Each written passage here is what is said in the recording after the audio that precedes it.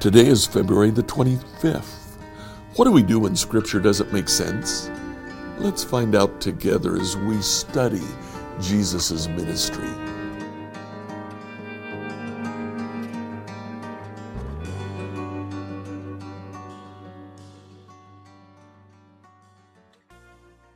Today I'd like you to read on in the story of Jesus and his disciples.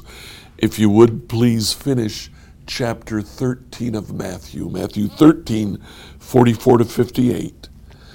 Mark 4, 35 to chapter 5, verse 20. And Luke 8, 19 to 39.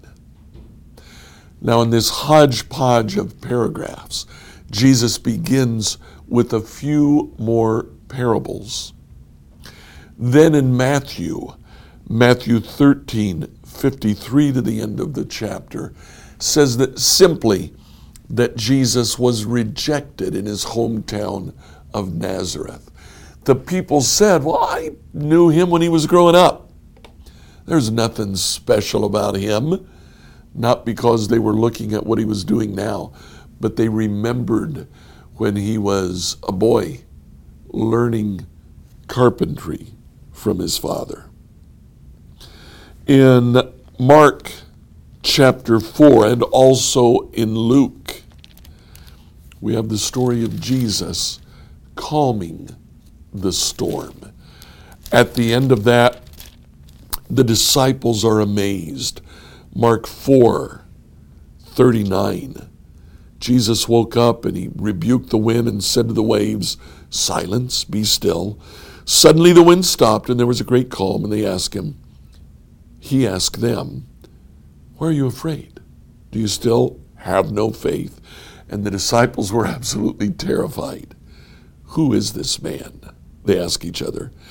"Even the winds and the waves obey him."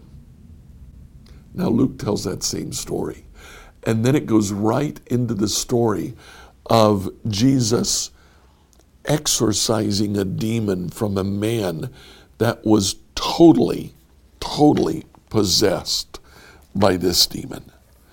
Now in that story,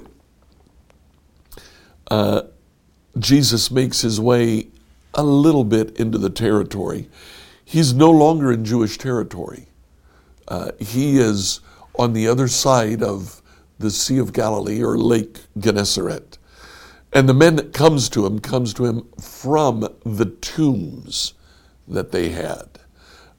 This man, possessed by demons, would strip himself naked, uncover the corpses of the recently dead, and then sleep with them.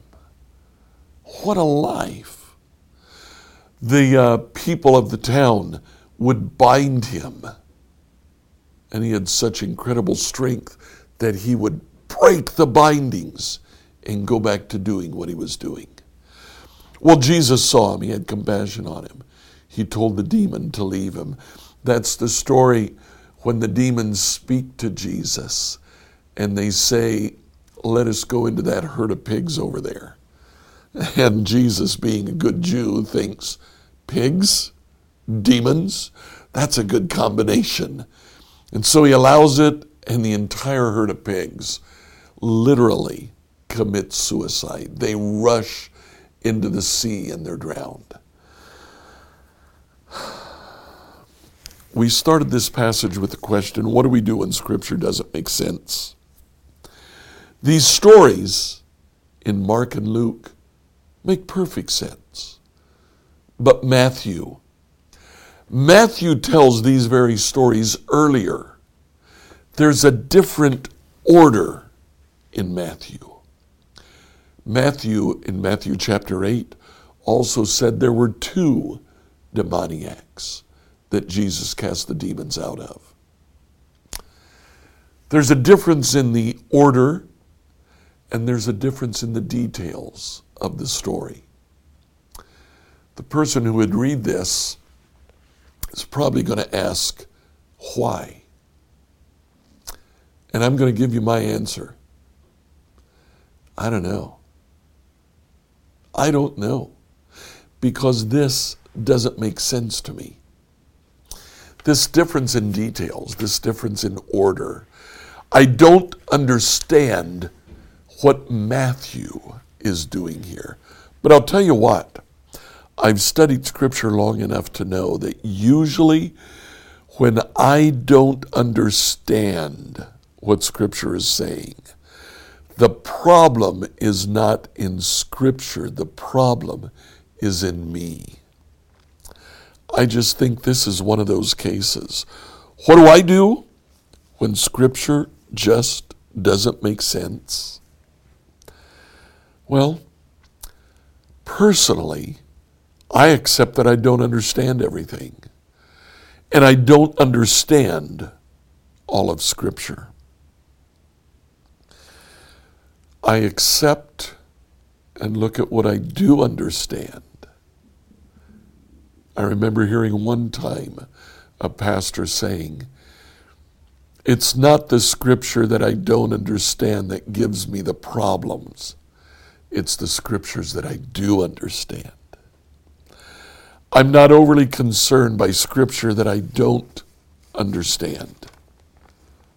I hope that one day I will gain enough wisdom to understand what's going on there. But until then, I look at the Scripture that I do understand. I've got enough on my plate just trying to believe and live according to that. Please like, follow, and subscribe to this devotional on whatever platform you used to listen to it. Email your questions to us at questions@becomehope.com. Come and join us on Sunday where we continue to study 1 John.